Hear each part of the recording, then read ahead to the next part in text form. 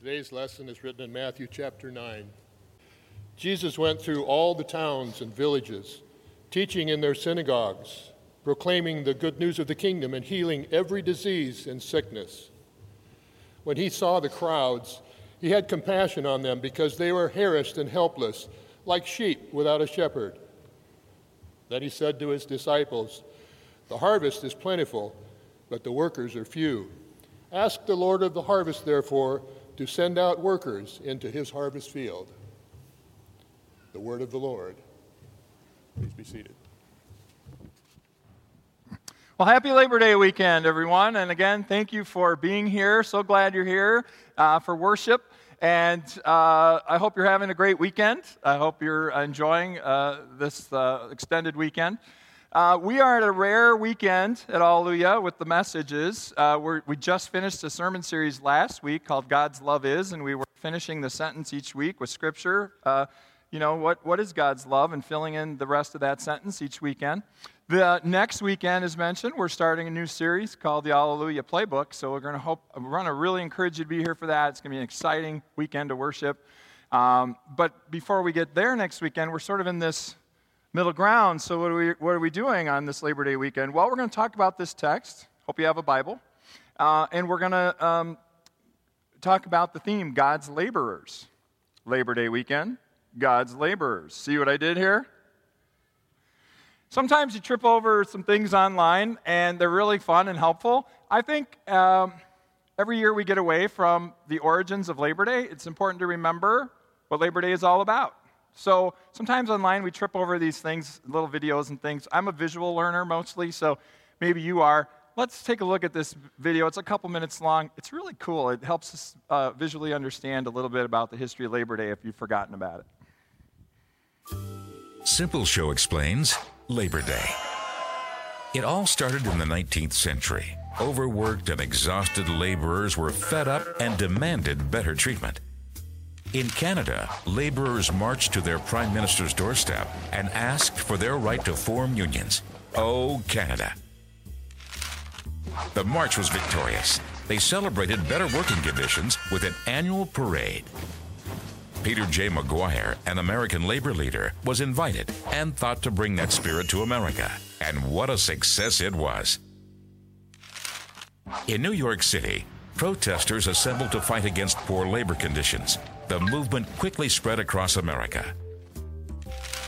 Workers gathered for picnics, concerts, and speeches, rallying for 8-hour workdays and a labor holiday. Oregon was the first state to officially recognize the holiday, but it wasn't until 12,000 government forces were sent to quell a strike and 2 railway workers were tragically killed that pressure mounted from the American workforce and Labor Day was put on the federal calendar.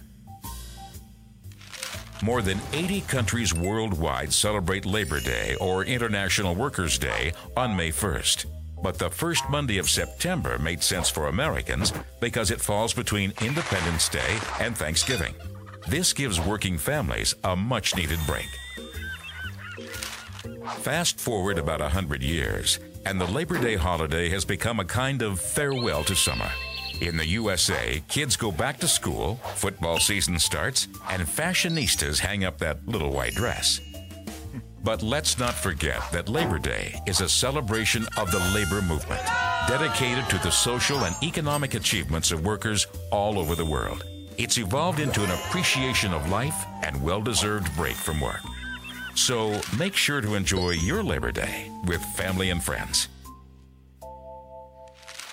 Yeah, I thought that was pretty good. And it's good to remember that on this Labor Day weekend as we're celebrating, maybe taking some time off tomorrow from our labors. The line of farewell to summer, I think we can all connect with that as Labor Day weekend kind of is that for us. How many of you have ever gone to any part of the last fling in Naperville over the years? Anyone gone to that, the parade, or been in the parade or anything?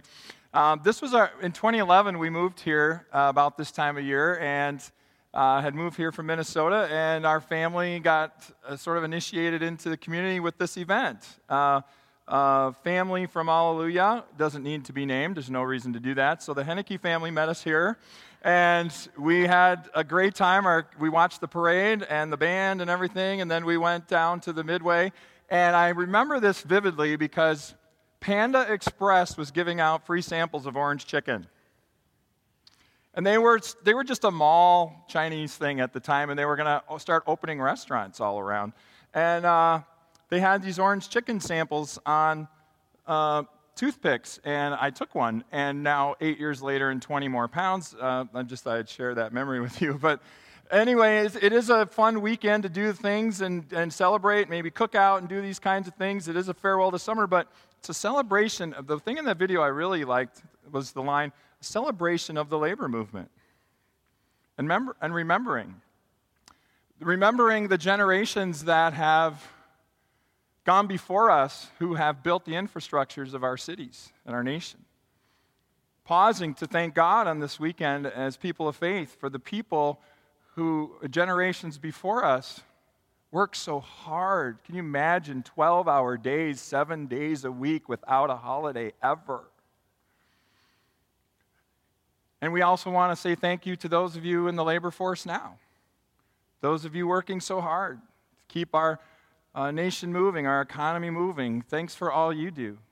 And the retired folks here today, thank you for all of the hard work you've done in your lifetime to make things work for us. This is a really awesome weekend, and I think we should pause and give God thanks for all the laborers. I mentioned the nation a little bit ago. There is another kingdom that we want to think about this morning, the kingdom of God. And the kingdom of God, like any other group, like any other organization, like any other movement, needs laborers. The kingdom of God needs God's laborers to expand and grow. Christianity, you may not know this, is growing. There are 2.5 billion Christians in the world. And it's becoming a southern hemisphere thing. The greatest expansion is happening in Africa. The Christian movement is exploding. And it's important for us to remember that God needs laborers in the kingdom. And our text points us to that today. So would you join me back in Matthew chapter 9? Let's look at these verses. There's only 4 verses here, but man, is there a lot in here to think about. So let's look at verse 35. Jesus went through all the towns and villages, and he did 3 things. The first thing we read is Jesus taught. So the first thing Jesus did was teach. He would go from town to town. He would be brought into synagogues, and word about him was spreading, and he was this incredible teacher. And he would go to the place where they would read the Holy Scriptures, which was at the time was the Old Testament only, and he would teach on it. And one particular day in the synagogue, an attendant handed him a scroll from the Old Testament prophet of Isaiah. And Jesus took the scroll and he read it, and it was a prophecy about him. It was written 500 or 600 years before he was even born. And he read the prophecy about him. He rolled it up. He handed it back to the attendant, and he looked at the people in the synagogue. Now picture you're sitting out there, ready? And here's what he said if you don't know. He looked out at the people sitting there, and he said, "Today in your hearing, this scripture has been fulfilled." Whoa! And some people going, what? Today in your hearing, this scripture, this prophecy about the promised Christ, the promised Messiah who will come from God, has now, in your hearing me read this, been fulfilled. Paraphrase, I'm here. I'm him. First thing he did was teach in the synagogues. The second thing he did was proclaim the good news. Let's go back to the text. Teaching in their synagogues, still in 35. The second thing, proclaiming the good news of the kingdom. Jesus proclaimed the good news wherever he went. Sometimes it was in the temple court. Sometimes it was in someone's home. Sometimes it was walking along the road. Sometimes it was on the mountain. And I want to commission to you today, if you're looking for a new place to go in Scripture, I want to commission to you Matthew 5, 6, and 7, the Sermon on the Mount, which blends his teaching and proclaiming the good news, all in these 3 powerful chapters in Matthew, where the greatest words ever spoken out of anyone's mouth in the history of humankind were spoken. No greater words have ever come out of the mouth of anyone. I commission it to you, Matthew 5, 6, and 7, just a few chapters prior to today's text. And you will read, and you will hear Jesus say things like, "Blessed are the poor in spirit, for theirs is the kingdom of God." When you pray, pray like this: "Our Father in heaven, holy is your name. Your kingdom come. Your will be done on earth as it is in heaven." When someone strikes you on one cheek, turn the other. Love your enemies. Pray for those who persecute you. And so on, and so on, and so on. Wherever he went, from towns to villages, he would do these 2 things. He would teach in the synagogues. He would proclaim the good news. Good news in this text, the Greek would be gospel. The breakdown of that word, the 2 words in there, the Old English, God is good, and spell is story. Those of you who know your 70s musical rock operas know about Godspell. The rest of you are looking at me like, what was that? But it was a cool kind of thing. But the word gospel, good story, good news. Jesus was proclaiming the good news of God's love for the world everywhere he went. The last thing in that one verse, after proclaiming the good news of the kingdom and healing every disease and sickness. That's the third thing he did. Wherever he went, he would heal. Think about it for 1 second. God in flesh, God's Son in human form, wherever he would see brokenness and illness, it was his heart to heal. You see, the kingdom of God was fulfilled, the promise of the Messiah was fulfilled in Jesus, so wherever he went, when he saw illnesses, we read in the Gospels, he healed people. It was a glimpse of heaven. Heaven had come down, and wherever God saw this brokenness, he would heal it. And we in our lives go, man, why can't everyone be healed now? And that's a whole nother sermon series, and that's a whole nother thing. But wherever Jesus went, not everyone in the town was healed. People who came out to him, people who asked him, people he encountered, people he touched, people who touched him. Yes, we read that they were, but not everyone. It was a glimpse of what we read in the last book in our Bibles in Revelation, where we learn that in heaven there will be no more crying, no more pain, no more suffering, no more death. God himself will be with us. And in the text, wherever Jesus went in the Gospels healing, God was doing that. It's a glimpse of heaven, eternal life to come, where no one will ever need healing again. And these are the 3 things he did. So to summarize Jesus' 3-year ministry on earth, the first thing, read it out loud with me, here we go. Teaching God's word. Read the next one with me. Proclaiming the good news. The next one again, healing people. Let's read them top to bottom one more time. Here we go. Teaching God's word, proclaiming the good news, healing people. And all these 3 things are in one verse in Matthew 9 today. And all these 3 things he was doing throughout those 3 years were going to a cross. This was his earthly ministry on his way to do the one thing he was sent to do. His death on a cross was not a random accident. It was God's plan for him when he sent him. And he died there for your sins and mine. He paid the price for our sins we could never pay ourselves. We can't be good enough. We can't please God enough. In fact, just the opposite. And so that's why Jesus died on a cross for you. That's the good news. And that's what he did. Back to the text, Matthew 9:36 and 37. When Jesus saw the crowds, he had compassion on them. That was God's heart, because they were harassed and helpless like sheep without a shepherd. Then he said to his disciples, "The harvest is plentiful, but the workers are few." The harvest is plentiful, but the workers are few. I share this story on a regular basis, and I'm going to do it again. How many of you have watched football this weekend at any level? High school, college. How many of you are going to watch the soon-to-be Super Bowl Chicago Bears on Thursday night, the Super Bowl champs? How many of you are going to be watching them on Thursday? Yes, this is going down. This is that time. This is Labor Day weekend. Some of you have blurry eyes because the only thing you had yesterday was a TV and a remote, and you were watching college football all day long. I mean, some of you, I get it. The harvest is plentiful. The laborers are few, and here's the illustration. Picture a football stadium. Let's go college, pro. There's 70,000 people in the stands watching, cheering.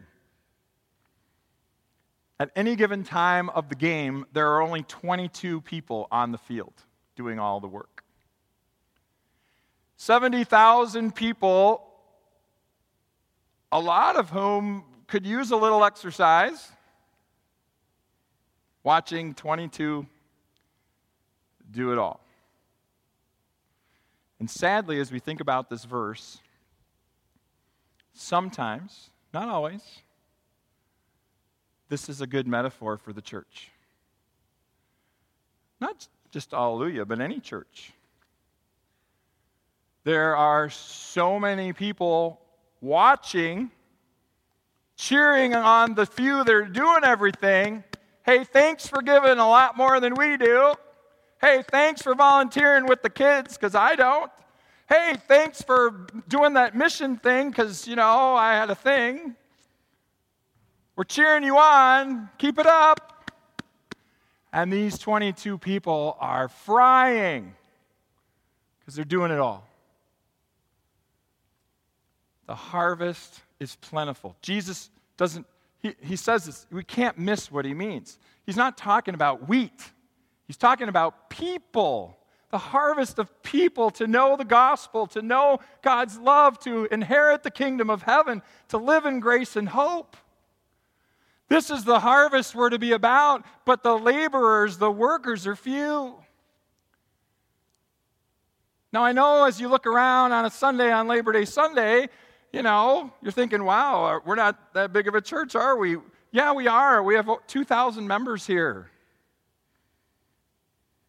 We're big, comparatively speaking. Barna Research just came out. Half of the churches in America, think about this for 1 second. Half of the churches in America have less than 100 members. The harvest here in our church family is plentiful. There's people around this building we're sitting in right now who need the love and hope of Jesus Christ. But the laborers are few. And so we're going to get together this fall. We're going to talk about the Alleluia Playbook when we launch our new series next weekend. We're going to get going together. The team is going to rally. We're going to encourage you, stir you to get in the game. Get out of the stands. Get on the field. Be a worker, a laborer in the harvest, not for your glory, not for our church's glory, but for the glory and sake of Jesus Christ. And to be about the things that Jesus was about during his earthly ministry. So, look at verse 38. Let's finish. How do we do this, Jesus? Well, he gives you the answer right here. Ask the Lord of the harvest, therefore, to send out workers into his harvest field. Ask God. Pray. When we pray, sometimes we get what we ask for. God has 3 answers to prayer: yes, no, wait. If you're like me, you do not like the last one. Ask the Lord. Ask the Lord. A substitute Sunday school teacher couldn't get into the supply cabinet. There was a combination lock, and she was told what it was. She got to the first number, thought maybe she had the second number, knew she didn't have a clue for the third number, summoned the pastor. Pastor comes in, goes to the closet, starts talking, says the first number, looks at the second number, he pauses, he looks up, and he goes, and he says something, and then he goes to the third number, pop, unlocks it. Substitute Sunday school teacher looks at the pastor and says, wow, I really admire your prayer life and your faith. He goes, oh, actually, the combination numbers are written up on the ceiling there.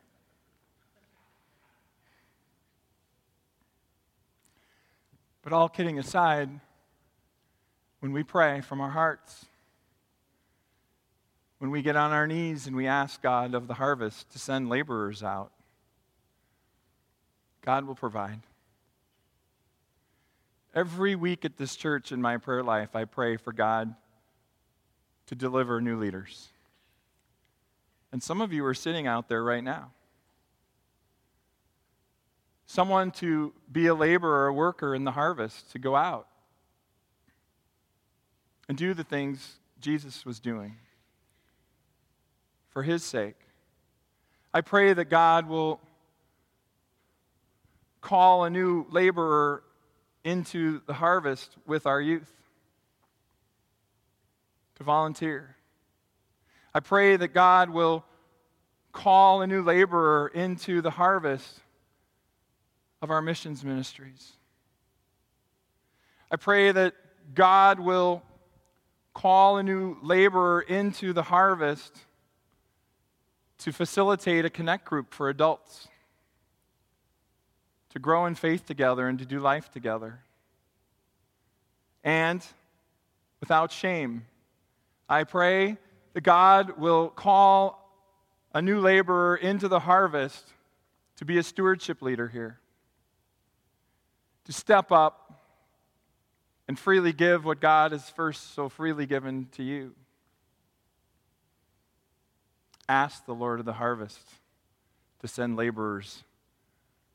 Let's do that. Let's pray. Lord, we give you thanks for the gift of this family of faith, which is part of your greater kingdom. In this family of faith, Lord, we are blessed with so many people who labor on your behalf. Lord, stir each one of us, challenge each one of us. What are you calling us to in our homes, in our church, in our community?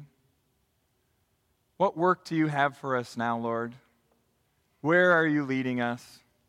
May we be a people of prayer who ask you that in the days to come.